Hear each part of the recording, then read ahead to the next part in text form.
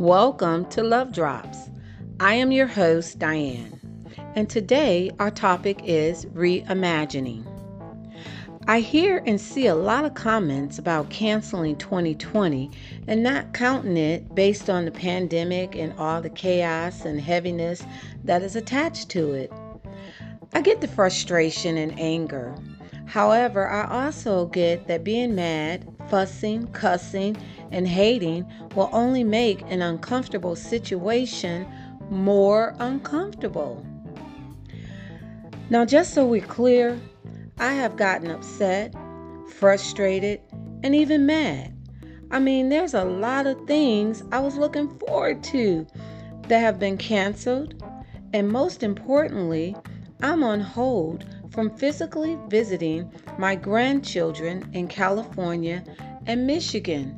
And for me, that's huge. Yet, I know staying in that place of anger and frustration will only lead to attracting and focusing on similar emotions and feelings. And before I know it, I'm in a dark zone. And guess what? In that place, I can mope and miss out on the available ways to connect and move forward with peace. Yeah, even saying that is a downer. That's why instead of focusing on what's not, I find myself exploring and utilizing what is. We got video chats, phone calls, sending cards, love drop packages filled with all kinds of fun goodies. I've even sent flowers to my grandkids, which supported a dear friend who has a small business that's based on event planning and floral arrangements. So with that one act, there were two kindnesses extended. So there's so much that you can do. As a retired critical care nurse, I understand the seriousness of what's going on very well. However, I also understand the psychosocial aspects of the importance of staying in the place of light and peace.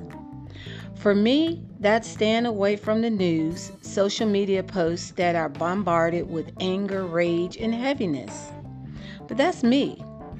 I'm not sure what it would take for you to stay in your place of light and peace, but whatever it is, I encourage you to do that.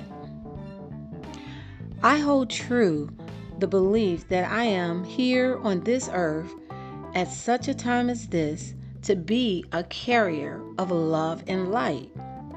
I believe my mission is to live it out, and thankfully, I have an amazing partner and spouse in Charles to walk with me, as well as a wonderful extended village of family and friends that hold the light for me, inspire me, and just send me love. And that is huge. I want to say in defense of 2020, I have celebrated birthdays, welcomed new babies, and received great news of friends moving into their dream homes, getting married, and starting and thriving in business ventures. I have also had countless chats with my grandkids, and for now, that's good enough. Seeing them on the video is about as close as I can get to just physically having their presence with me, and I am thankful for that. I have received news of people dying from the virus, and I have also received news of people surviving the virus. I say all this to say, allow yourself to reimagine yourself being the change, love, and peace this world so desperately needs. And instead of speaking cancellations, try acting on restoration. With that, I would like to welcome our guest, Lady Eleanor from Tennessee. Thank you, Lady Eleanor, for joining us. Well, thank you, Diane, for this opportunity. I am so excited by the opportunity to just talk about what I really believe in, and that is reimagining. I believe that we can take this time when we are basically locked in, when we are basically looking at ourselves in the mirror. And by that, I mean, of course, imaginatively. And when we are saying, what is this all about? What's happening? How do I come out of this? Many people are looking at no job and are looking at situation where they're going to have to survive in another way. And so it's a perfect time to take a look at a process that we really need to do every day, and that is to reimagine.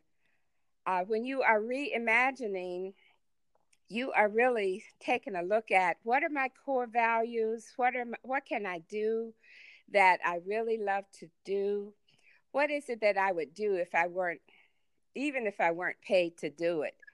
And from that aspect of looking at things in a different way, we can reinvent, so to speak, ourselves. We still have the same core values. We still have the same North Star life purpose, but we're going to sort of juggle it up and take another look at it a different way. And so it's ongoing. We are rearranging. I know so well about the times when I've had to rearrange, when many times it's in our lives, it's a dramatic time. Sometimes it's not so dramatic. But for me, it was the sudden death of my husband. And I had to take a look at my life and stop and reimagine. Now, what is it that God wants to do with my life? And it was a very important and really critical time for me to take a look. So many of us come to those places. And when we do, we are reflecting, and reflection can take place every day. We need at least 5 minutes every day to reflect. And then after we reflect, we've got to connect. We've got to get friends, that village that you talk about, Diane. We've got to have people that are like our sounding boards, and we reflect, and then we connect. And then after we connect, we sort of explore, we resharpen our curiosity. What opportunities are out there? My husband would always say, find a need and fill it. There are many opportunities that if we sit quietly, we can find out where is there a need, how, with my abilities, do I fill that need? And then after we do that, we choose. We got to make a choice. And after we choose, then I do what I call repack. We revision. It's sort of like you take what you've got and then you pull everything out, like if you're going on a trip, but you're now at the hotel and you pull everything out and see what you've got, but you're not going to pack it the same way. You put everything back in and you ask these questions. Am I living in the place that I love, with people I love, doing what I love on purpose? And so repacking many times requires that we have a new relationship with time. You've got to unpack your calendar. You've got to say, okay, I'm taking too much time online. I'm taking too much time looking at CNN. I'm taking too much time here. I'm going to stop and put that 5 minutes, 10 minutes, and I'm going to sit and reflect. And certainly then after all of that, you can reclaim your purpose and do it. It's just a matter of saying, okay, I am now repurposing, I'm reinventing, and I am going to do it. I always think about my children, grandchildren now that like those Lego blocks. And you look at the Lego blocks and, you got a stack and you basically have different colors, different patterns.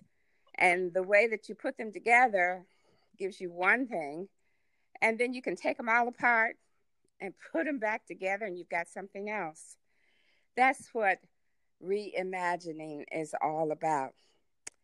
And I have a story in my book about Arthur Fry, who was a scientist at 3M company.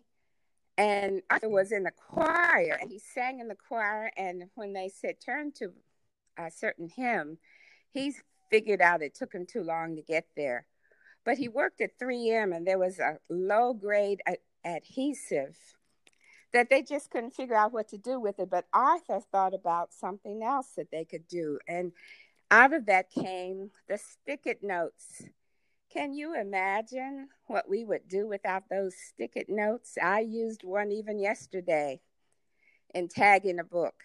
So he reimagined from that seemingly useless adhesive how to do things in a different way.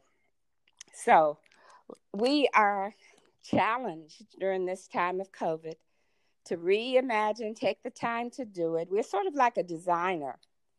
When you are a designer, you're going to imagine things that maybe don't even exist.